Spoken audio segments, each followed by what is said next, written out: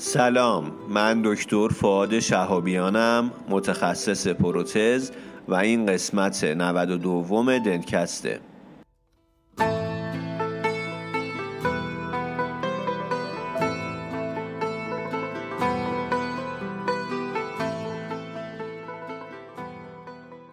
دنتکست مجموعه‌ای از پادکست هاست که در اون ما با همدیگه مقاله میخونیم، یعنی مقالات خوب و جذاب رو انتخاب میکنیم، با همدیگه مرور میکنیم و به اشتراک میذاریم.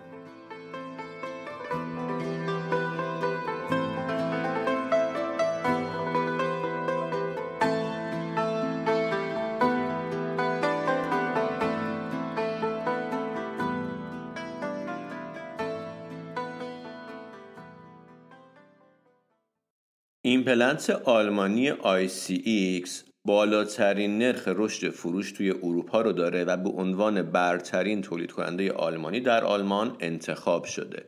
بهش وکس ایمپلنت هم میگن که میشه همون ایمپلنت ملی یا ایمپلنت مردم. بین تولید کننده های مختلف ایمپلنت از حالا کشورهای آسیایی شما بگیرید تا آمریکایی، میشه گفتش که آلمان جز کشورهایی که قوانین سختگیرانه و استانداردهای سختگیرانه رو اعمال میکنه روی محصولاتش و ICX هم که گفتم آلمانیه. حالا در کنار این کیفیت یه نکته‌ای که هست اینه که ICX سعی میکنه که یک سیاستی داشته باشه که قیمتش هم منصفانه باشه. حالا شرکت همراه این قسمت از دنتکست ما شرکت تجهیز طب اثره. این شرکت نماینده انحصاری ایمپلنت آلمانی ICX در ایران هستش. آمدی که راز من بر همگان بیان کنی، وان شه بی نشانه را جلوه دهی نشان کنی. دوش خیال مست تو آمد و جام بر کفش، گفتم می نمیخورم، گفت مکن زیان کنی. با همگان پلاس و کم، با چمنی پلاس هم، خواست بک نهان منم، راست من نهان کنی. گنج دل زمین منم، سرچرهی تو بر زمین، قبله آسمان منم، رو چه به آسمان کنی. در دنتکست‌های قبلی کتاب بیومیمتیک پاسکال مانیه رو با هم دیگه شروع کردیم. فصل 1 رو داریم میخونیم و تا زمانی که فصل 1 تمام نشه پادکست هامون ادامه فصل 1 این کتابه. بعد که فصل 1 تموم شد ممکنه که مقاله بخونیم و بعد باز برگردیم سراغ فصل‌های بعدی این کتاب. با من همراه باشید.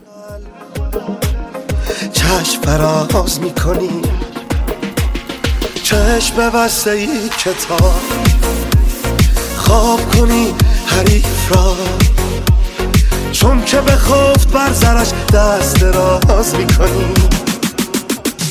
با همگان پلاس و کم، با چمنی پلاس هم، خواست بک نهان منم، راست من نهان کنی. گنج دل زمین منم، سرچرهی تو بر زمین، قبله آسمان منم، رو چه به آسمان کنی. شرکت شایگان که همراه این قسمت دنتکسته تولید کننده اسکراب های دندون پزشکیه، اما فعالیتش فقط به اسکراب محدود نمیشه. این شرکت لوازم یک بار مصرف مثل پک های استریل جراحی و کاور هم تولید میکنه. به خاطر اینکه یک اتاق استریل خیلی بزرگ دارن، قدرت و ظرفیت تولیدشون خیلی بالاست.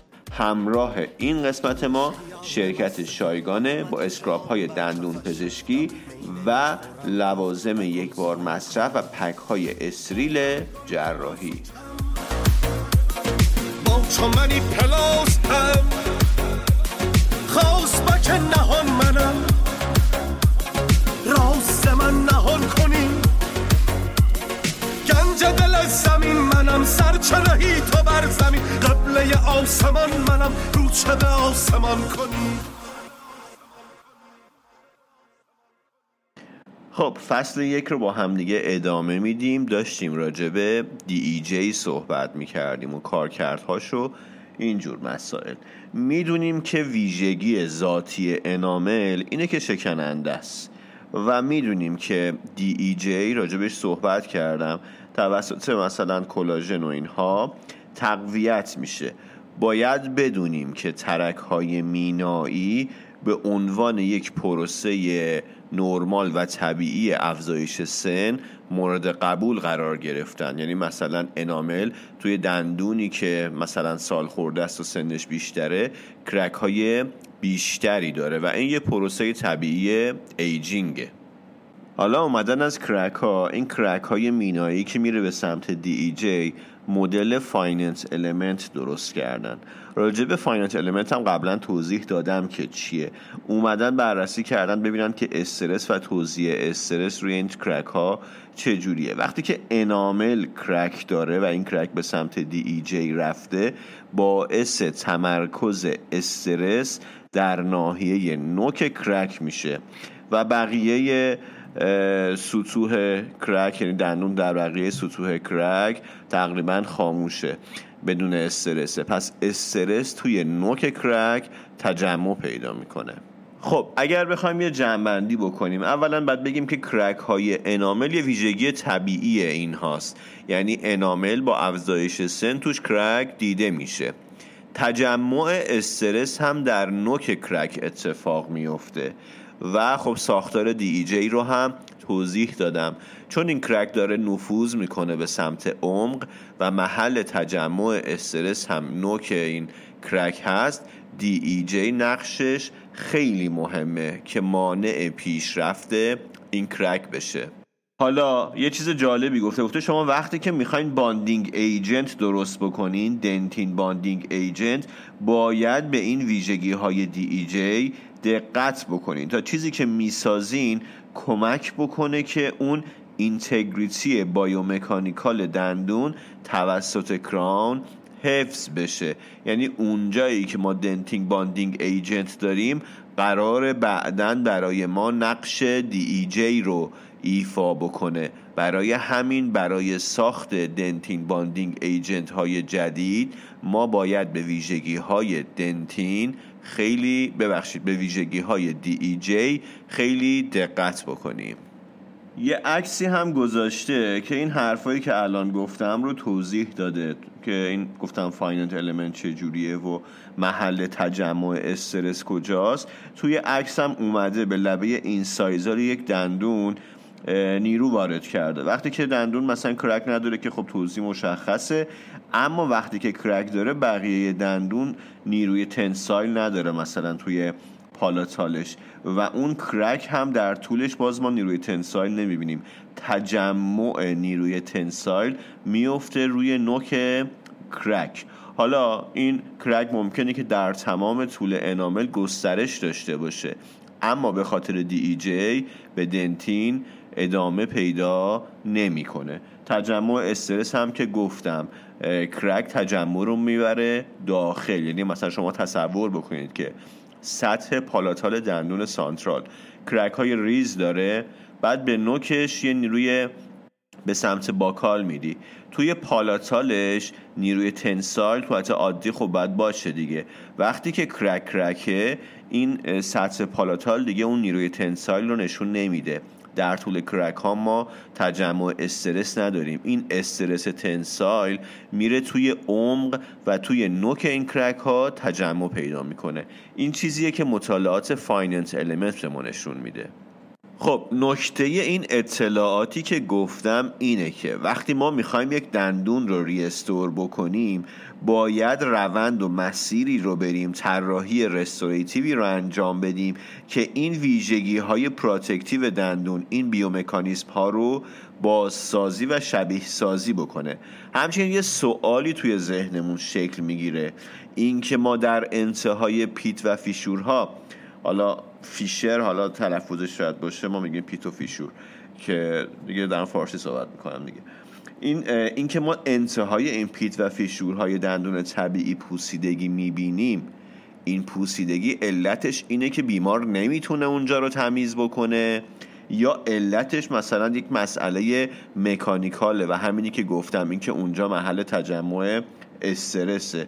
خودش گفته به خاطر اینکه اونجا یعنی انتهای این پیت و فیشورها یک ناحیه حساس مکانیکاله و میگه که میشه اینجوری تصور کرد یا فرض کرد که اون کرک های انامل هم اجازه نفوذ مستقیم باکتری به DEJ رو میدن.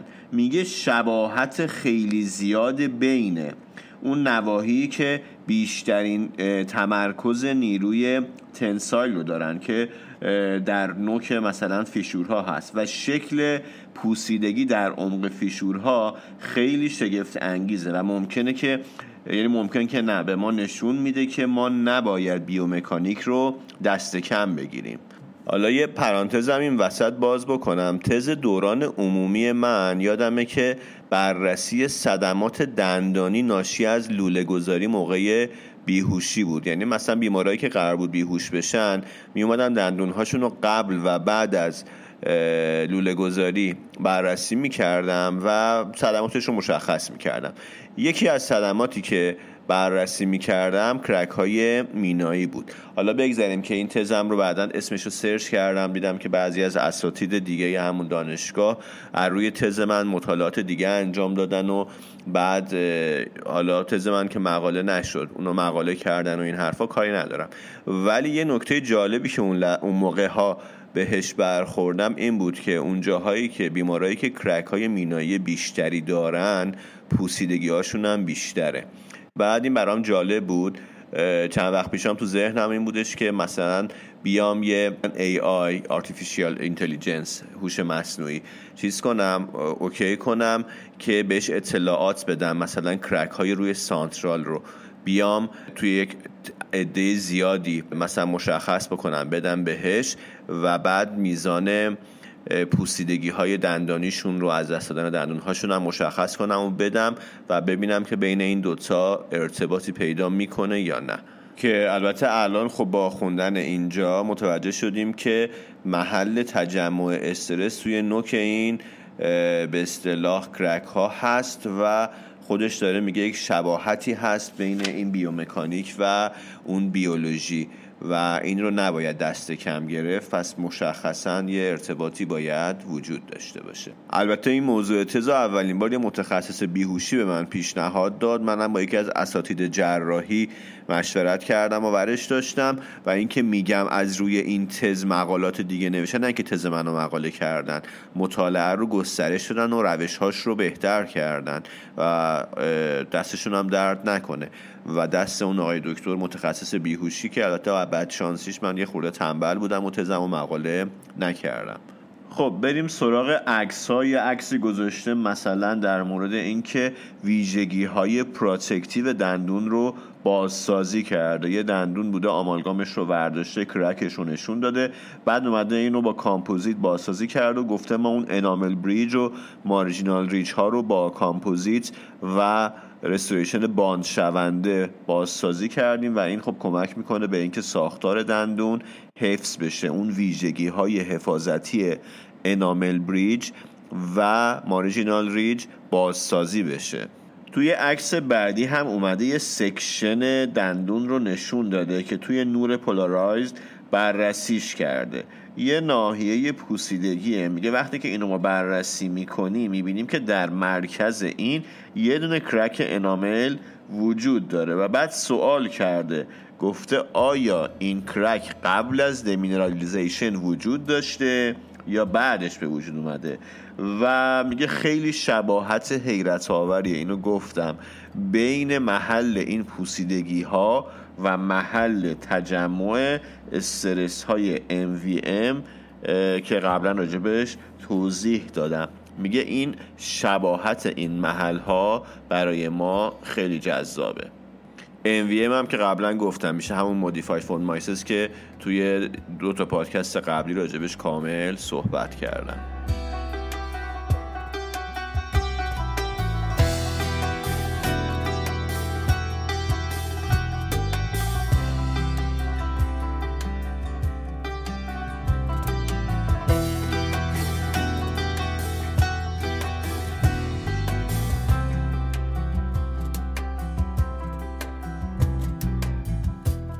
خب وارد قسمت 7 از فصل 1 میشیم. قسمت 1-7 که حالا موضوعش هست ایجینگ دندون طبیعی و نازک شدن انامل. میگه همون جوری که قبلا گفتیم انامل و دنتین خصوصیات فیزیکی متفاوت از هم دارن. انامل میتونه سایش اوکلوزالی رو تحمل بکنه اما شکننده است و به راحتی دچار کرک میشه. در مقابلش دنتین فلکسیبله، مقابل این کرک ها به خاطر اون DEJ به اصطلاح مقاومت داره، اما در برابر سایش اوکلوزالی اگر مستقیما در معرض سایش قرار بگیره ضعیفتر از انامل هست و خب دچار مشکل میشه. به خاطر این خصوصیاتی که گفتم و این ضعفایی که هر کدوم از اینها به تنهایی دارن، هیچ کدومشون به تنهایی نمیتونن مثلا نقش یک ماده رستوریتیو مناسب رو ایفا بکنن. برای همین مجموعه اینها، ترکیبی از اینها هستش که با همدیگه میتونه اون ویژگی‌های خاصی که از دندون ما میشناسیم ایجاد بکنه. اون هاردنس انامل از دنتین زیریش حمایت میکنه، از اون محافظت میکنه، در حالی که اون دنتین حالا به خاطر اون ویژگی‌های کرک ارستینگی که داره و اون فایبرهای کلاژن مخصوصا توی DEJ میتونه اون ذات شکنندگی انامل رو جبران بکنه. مجموعه اینها با همه که اون دندون زیبایی که ما میشناسیم رو تشکیل میده و اون ویژگی‌های خاصش که میتونه توی مازغه شرکت بکنه، میتونه نیروهای مثلا ناشی از حرارت، تغییرات حرارتی رو تحمل بکنه و در طول زندگی در مقابل اون سایش مقاومت بکنه، سایش ناشی از حالا جویدن و فانکشن هایی که داره. بعد در مورد سایش دندونهای قدامی و ایجینگ صحبت کرده. میگه این مورفولوژی و ضخامت اون اناملی که دندون رو در بر گرفته یه جوریه که انگار میخواد سایش آینده رو پیش بینی بکنه و مثلا اون دندونی که فانکشن داره، اون قسمت هاییش که بعداً ممکنه بیشتر تحت سایش قرار بگیره، ضخامت اناملش بیشتره. یعنی طبیعت انگار پیش بینی کرده که قرار اینجا سایش بیشتری صورت بگیره و اینجا حالا ضخامت انامل رو بیشتر بکنیم. مثلا توی دندونهای قدامی گفته که لبه اینسایزال ضخامت انامل بیشتری داره به خاطر اینکه اینجا احتمال سایشمون بیشتره. این یه ساختار پیشگیرانه است، یعنی طبیعت اومده این ساختار پیشگیرانه رو درست کرده تا در مقابل سایش های فیزیولوژیک مقاومت بکنه. البته در طول زندگی توی خیلی افراد هستش که حتی این ساختار پیشگیرانه نمیتونه مانع اکسپوژر دنتین بشه و بالاخره اون لبه اینسایزال سایش پیدا میکنه و دنتین هم توی ناحیه اینسایزال دچار اکسپوژر میشه. میگه به همین ترتیب توی دندونهای خلفی، جایی که نیروی مازغه قوی تره، باز هم ما انامل ضخیمتری رو نسبت به دندونهای قدامی میبینیم. این پترن سایش داینامیکی که گفتم توی لبه اینسایزال قدامی ها اتفاق میفته به عنوان یک رفرنس برای ساخت مواد دندانی جدید باید مورد استفاده قرار بگیره، چون ما میخوایم موادی بسازیم که ساختارشون شبیه انامل و دنتین باشن و خب باید در مقابل سایش هم مثل اونها مقاومت بکنن. پس این پترن سایش باید به ما کمک بکنه که بتونیم مواد جدید با همین خصوصیات بسازیم. و حالا این سایشی که توی لبه اینسایزال اتفاق میفته روی ویژگی‌های بصری این ناحیه، اون تفاوتی که بین انامل و دنتین توی لبه اینسایزال مشخصه، روی اون هم اثر میذاره و خب میگه که تغییرات مربوط به سن معمولاً توی لبه اینسایزال قدامی های بالا خودش رو خیلی نشون میده. یه عکسی هم گذاشته که در مورد مراحل رویش دندون‌های قدامه. میگه وقتی اولش که این دندون‌ها رویش پیدا میکنن، خب اون ماملون‌ها رو دارن و اینها به سرعت ساییده میشن و بعد توی عکس مثلا روند سایش یه دندون رو نشون داده که به مرور ساییده شده و رنگش توی اون لبه اینسایزال عوض شده. میگه اینجا چون دنتین و انامل هم در عبور نور با همدیگه متفاوتن، اون ویژگی های اپتیکال دندون با سایش متفاوت میشه. وقتی که داری دندون رو بازسازی میکنی، لایه گذاری میکنی، باید به این ویژگی ها توجه بکنی. خب وقتی که ما یک جمعیتی داریم توی دنیا که داره به سمت پیرتر شدن میره و این جمعیت به خاطر ویژگی‌های بهداشتی و خدمات بهداشتی درمانی دندون‌های بیشتری رو حفظ می‌کنن، این تغییرات وابسته به افزایش سن روی دندون‌ها تقریباً برای ما یک چالش میشه. وقتی که ما دوچار ایجینگ میشیم، دندونمون دوچار ایجینگ میشه، خنده میتونه تغییرات فیزیکی و زیبایی متعددی داشته باشه.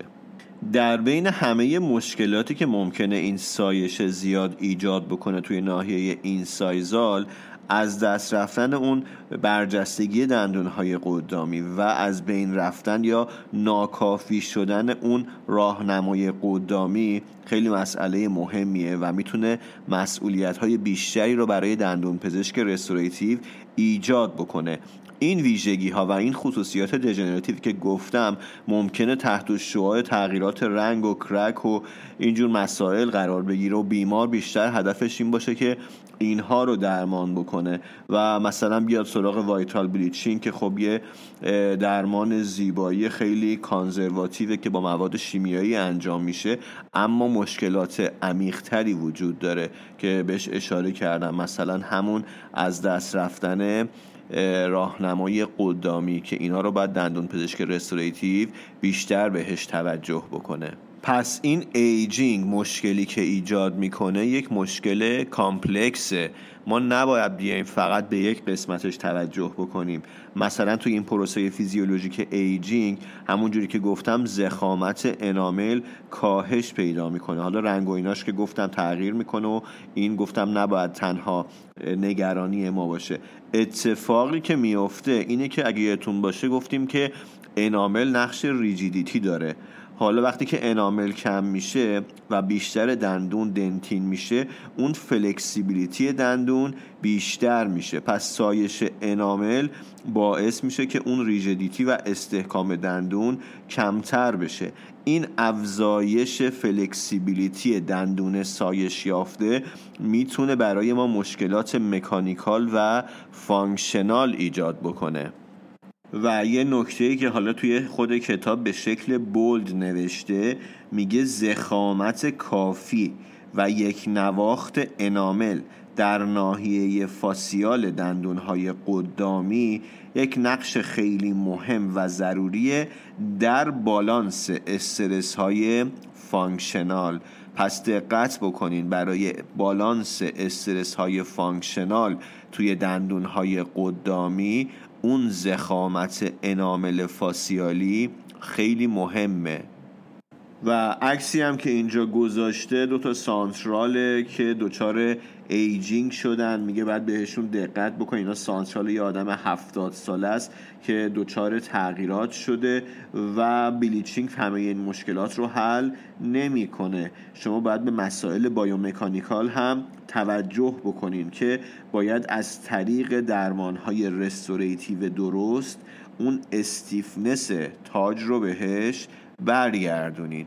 این مسئله مهمیه که تغییرات ایجینگ رو فقط به مسائل زیبایی ربط ندیم و دنبال درمانهای زیبایی نباشیم، چون یک مسئله کامپلکسه. خب مطالعات مختلفی اومده صورت گرفته که مثلا انامل قسمت‌های مختلف دندون که از دست بره چه تأثیری مثلا روی فلکسچر و استحکام دندون داره. به این نتیجه رسیدن که اگر انامل فاسیالی از بین بره یا مثلا ما اکسس اندودونتیک داشته باشیم، این اثرش روی ریجیدیتی کران و تاج دندون خیلی بیشتر از حالتیه که یه کلاستری بزرگ داشته باشیم یا بیایم مثلا اون قسمت‌های بین دندونی، اون مینای بین دندونی رو بتراشیم. یعنی اگر باکال یا لینگوال اناملش رو از دست بده، از یک حفره کلاستری بزرگ یا از دست دادن انامل اینتردنتال اثرش روی ریجیدیتی بیشتره. وقتی که یه دندونی داریم که اناملش نازکه و دچار ایجینگ شده، این میتونه محل تجمع استرس در اون دندون حین فانکشن باشه. علتش هم قبلا گفتم، مینایی که دچار ایجینگ میشه محل تجمع کرک هاست، کرک توش ایجاد میشه. این کرک ها خودشون محل تجمع استرسن. پس به همین دلیل وقتی که مینا نازک میشه و دچار ایجینگ میشه محل تجمع استرس میشه. حالا این مسئله هم به وسیله آزمایش‌های مثلا استرین گیج مشخص شده، هم به وسیله فایننس المنت که قبلا در مورد این دوتا آزمایش توضیح دادم. حالا فرض بکنین که ما یه دندونی داریم که انامل فاسیالیش رو کامل از دست داده. این مسئله روی عملکرد اون انامل پالاتالی که وجود داره اثر منفی داره. برعکسش هم هست، یعنی اگر ما انامل پالاتالی رو کامل از دست بدیم، این روی انامل فاسیالی اثر منفی داره، روی اون اناملی که توی فاسیال باقی مونده روی عملکردش اثر منفی داره. و خب وقتی که ما یک دندونی داریم که دچار ایجینگ شده یا به هر علتی این انامل ها رو از دست داده، اگر بتونیم ضخامت انامل رو بهش برگردونیم، میتونیم به بالانس بایومکانیکال دندون و اون تاج دندون کمک بکنیم و این مسئله خیلی مهمیه. انتخاب ماده هم خیلی اینجا اهمیت پیدا میکنه.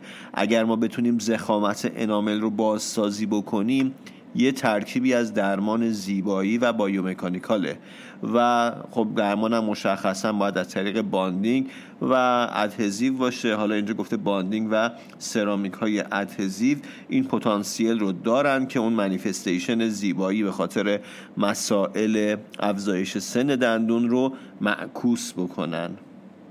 خب میرسیم به عکس این قسمت. یک چارتی داره که اومده فلکسیبیلیتی دندون رو روی یک محور نشون داده و میزان تخریب دندون رو روی یک محور دیگه. دندون دست نخورده رو فلکسیبیلیتیشو در حد 1 گرفته.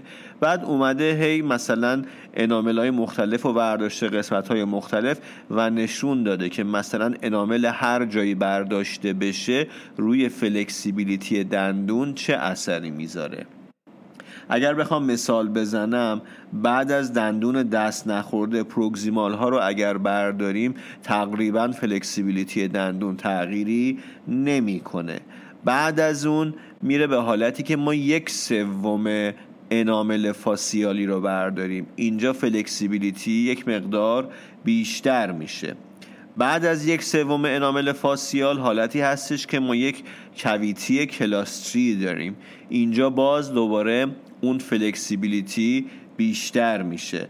بعد از اون اندو اکسسه، بعد از اون حالتیه که ما 2/3 انامل فاسیال رو برداریم و حالتی که بیشترین تغییر در فلکسیبیلیتی دندون رو داره و بیشترین اثر منفی رو میذاره حالتیه که ما همه انامل فاسیال رو حذف بکنیم. یه سری عکس فایننس المنت هم گذاشته که حالا قسمت‌های مختلف انامل رو حذف کرده و اثرش روی توزیع استرس روی سمت پالاتال رو مشخص کرده. میگه وقتی که ما بیایم انامل رو از سطح باکال دندون کامل حذف بکنیم، یک اثر منفی روی تجمع و توزیع استرس در سمت پالاتال دندون داره. اگر بیایم دندون رو مثلا از سمت پالاتال بهش نیروی 50 نیوتنی وارد بکنیم، سطح باکالم اناملش رو حذف کرده باشیم، توزیع استرسش با دندون نرمال خیلی فرق داره و تجمع استرس روی سطح پالاتال داریم. حالا میگه وقتی که ما انامل باکالی رو از دست دادیم چیکار بکنیم؟ بیایم اینو با یک رستوریشن باند شونده سرامیکی ریستور بکنیم. همه چی تقریبا برمیگرده به همون حالت نرمال دندون طبیعی. ولی اگر به جای سرامیک بیایم از کامپوزیت رزین استفاده بکنیم، استیفنس دندون کاملا به اون حالت اولیش بر نمیگرده. پس اگر انامل باکالی رو از دست دادیم، طبق این عکس ترجیحمون استفاده از رستوریشن های سرامیکی باند شونده است، چون کامپوزیت نمیتونه اون استیفنس دندون رو به شکل حالت اولیه و یک دندون دست نخورده در بیاره. البته یه پرانتز کوچولو باز بکنم، اینجا میگه رستوریشن پورسلن فلزپاتیک باند شونده. البته فکر نمی کنم متفاوت باشه با بقیه سرامیکا، اما چون توی متن کتاب اشاره کرده به فلزپاتیک، من هم گفتم که اشاره کرده باشم. خب در ادامه میخواد راجع به ایجینگ و سایش در دندونهای خلفی صحبت بکنه. این مسئله توی دندونهای خلفی نسبت به دندونهای قدامی یک مقدار پیچیده تره. از اهمیت دهان صحبت کرده، از اهمیت اوکلوژن و جویدن و اینکه کاسب‌ها وقتی که ما غذا میجوییم توی اون حالت اوکلوژن وظیفه‌شون خورد کردن غذا هست. حالا وقتی که میان روی همدیگه سابیده میشن تا بتونن این غذا رو خورد بکنن، میتونه این سابیده شدن باعث چندین مدل مختلف سایش بشه. حالا این سایش ها رو دو قسمت کرده. یکی سایش هایی که بر اثر تماس دندون ها با همدیگه به وجود میان، بهشون میگه کانتکت یا آرتیکولار ویر، سایش ناشی از تماس یا آرتیکولار. و یه مدل سایش هم داریم کانتکت فریه که بهش نان آرتیکولار هم میگه. پس ما این دو مدل سایش رو داریم. یه سایش داریم که بر اثر تماس دندون ها روی همدیگه ایجاد میشه، بهش میگن، دوباره تکرار میکنم، کانتکت یا آرتیکولار ویر. و یه دونم مدل سایش داریم که بهش میگن کانتکت فری یا نان آرتیکولار. حالا اونی که کانتکت فریه یعنی چی؟ یعنی این که مثلا وقتی که داری غذا میجویی، اون غذایی که داره از این گروه های ساپلیمنتال و دیولوپمنتال رد میشه، اونجا باعث سایش میشه. خودش مدل های مختلف داره ها. یکیش مثلا همین ابریژن ناشی از مواد غذاییه، یکیش مثلا اون کروژن ناشی از مواد شیمیاییه. پس ما دو مدل ویر داریم، یکی تکرار میکنم آرتیکولار ویر یا کانتکت ویر، یکی کانتکت فری یا نان آرتیکولار. اونی که کانتکت فریه یا نان آرتیکولاره به خاطر مواد غذایی ممکنه اون ابریژنش اتفاق بیفته، به خاطر مواد شیمیایی ممکنه کروژن اتفاق بیفته و مسائل دیگه. حالا افتراق بین این ابریژن و اون کروسیو ویر یک مقدار مشکله. یه چرخه مازغه رو توضیح داده که به اصطلاح اون لقمه غذایی میاد بین دندون‌ها و به ذرات کوچکتر خورد میشه تا زمانی که دندون‌ها برسن به تماس‌های اکسنتریک، بعد دوباره برمیگردن دندون‌ها سر جاشون تا با همدیگه جفت بشن. و در مورد سایش توضیح داده، میگه اکثر محققین اومدن عمق کیفی سایش ها رو اندازه گرفتن، اما ما دو مدل سایش اوکلوزال داریم، یا اگه بخوام بهتر بگم سایش خودش رو به دو شکل نشون میده. سایش اوکلوزال خودش رو به دو شکل نشون میده. خب اولین قسمت سایش حجمی یا ولیومتریکه، با وی نشون میدن. این یک ویژگی ماده است و ارتباطی به اوکلوژن نداره، به خاطر اینکه اون حجم میتونه به هر شکلی باشه. حالا میدونیم اون مساحت ضرب در عمقشه. یکی اینه که گفتم میشه سایش ولیومتریک، یکی هم عمق سایشه که با دی نشون میدن. میگه این یک ویژگیه که مربوط به سطح اوکلوزاله، به خاطر اینکه سایش در یک جهت اتفاق میفته و میتونه مربوط باشه و همراه باشه با تغییر در ارتفاع صورت. در نهایت اومده یک خلاصه ای از روند سایش دندونها رو گفته، یه مقدار پیچیده توضیح داده و حالا من سعی میکنم چیزی که خودم برداشت کردم رو بگم. شما اگر خواستید خودتون مراجعه کنید به کتاب رو بخونید. من گفتم که یعنی من که نه، توی کتاب نوشته ما دو نوع سایش داریم، ولیومتریک و دپس. ولیومتریک سایش حجمیه، دپس هم که گفتم عمقه، یعنی که ارتفاع کم میشه. میگه توی دندون ها اون اوکلوژنی که ما داریم نتیجهش اون غذا جویدن، اون فانکشن نتیجهش میشه سایش ولیومتریک. یعنی وقتی ما داشته باشیم حجم رو از دست میدیم، غذا میاد باعث سایش حالا حجم کاسب میشه و اینها، ولی ما یه اوکلوژن خوب داریم و هنوز نقاط تماس وجود دارن. این نقاط تماس که وجود دارن کم کم از حالت نقطه تبدیل به سطح میشن. اینجا میریم توی فاز اون سایش دوم که میشه دپس ویر، ولی همچنان و هنوز ارتفاع صورت حفظ شده. خب حالا حجم از دست دادیم، بعد وارد دپس ویر شدیم. حالا به جای نقطه تماس توی کاسپا سطح ها با هم تماس پیدا میکنن. این سطح ها که با هم دیگه تماس برقرار میکنن کم کم میزان سایششون بیشتر میشه و این بار دوباره دپس ویر تبدیل میشه به اون سایش اولیه، سایش حجمی. این دفعه این سایش حجمی که اتفاق میفته باعث کاهش ارتفاع صورت میشه. این چیزی بود که من از این خلاصه برداشت کردم و فکرم میکنم که درسته. یعنی ما اول از سایش ولیومتریک شروع میکنیم، بعد وارد دپس ویر میشیم. تو اینجا هنوز ارتفاع صورت رو از دست ندادیم. دپس ویر که ادامه پیدا میکنه زمانی که اون نقاط تماس تبدیل به سطح تماس شدن. وقتی که ادامه پیدا میکنه دوباره حجم از دست میدیم. حجم که از دست میدیم دوباره وارد ولیومتریک ویر میشیم و اینجا ارتفاع صورت هم از دست میره.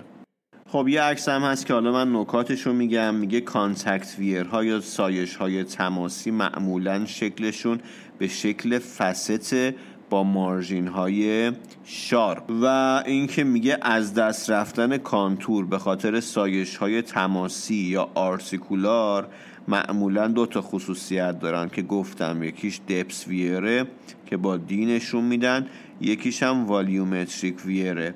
و این که میگه از دست رفتن حجم یکی از ویژگی های مواد و لزوما مرتبط با دپس ویر که حالا به خاطر افزایش سطح تماس رخ میده نیست. یعنی لزوما این دوتا با همدیگه مرتبط نیستن. از دست رفتن حجم و دپس ویر لزوما با همدیگه مرتبط نیستن. یه خورده این مسئله، این انواع سایش توی این قسمت، این ولیومتریک ویر و دپس ویر گنگه. من چیزی که توی کتاب گفته بود رو توضیح دادم، ولی خب در مورد سایش ها خودمون میدونیم، راجع به اروژن میدونیم، راجع به ابریژن میدونیم، ویر فست ها رو میدونیم، چیزی که لازمه رو میدونیم. حالا اگر میخواین خودتون بخونین صفحه 35 34 و 35 کتابه یه مقدار گنگ توضیح داده، ولی من چیزی که برداشت کردم رو گفتم. و میخوام اینو بدونید که این سایش هایی که دارم میگم توی چرخه جویدن اتفاق میفته.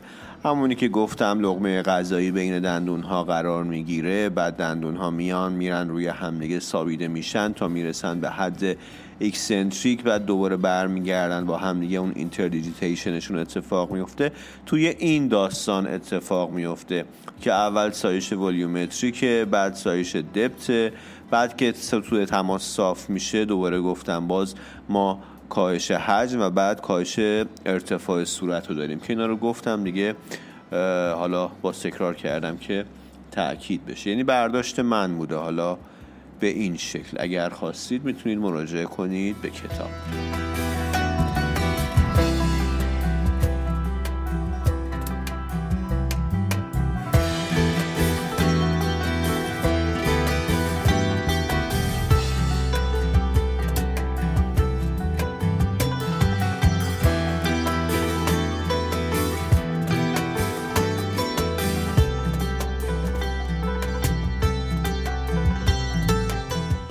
خب قسمت 7 فصل 1 رو تموم کردیم، رسیدیم به اول قسمت 8 و صفحه 36.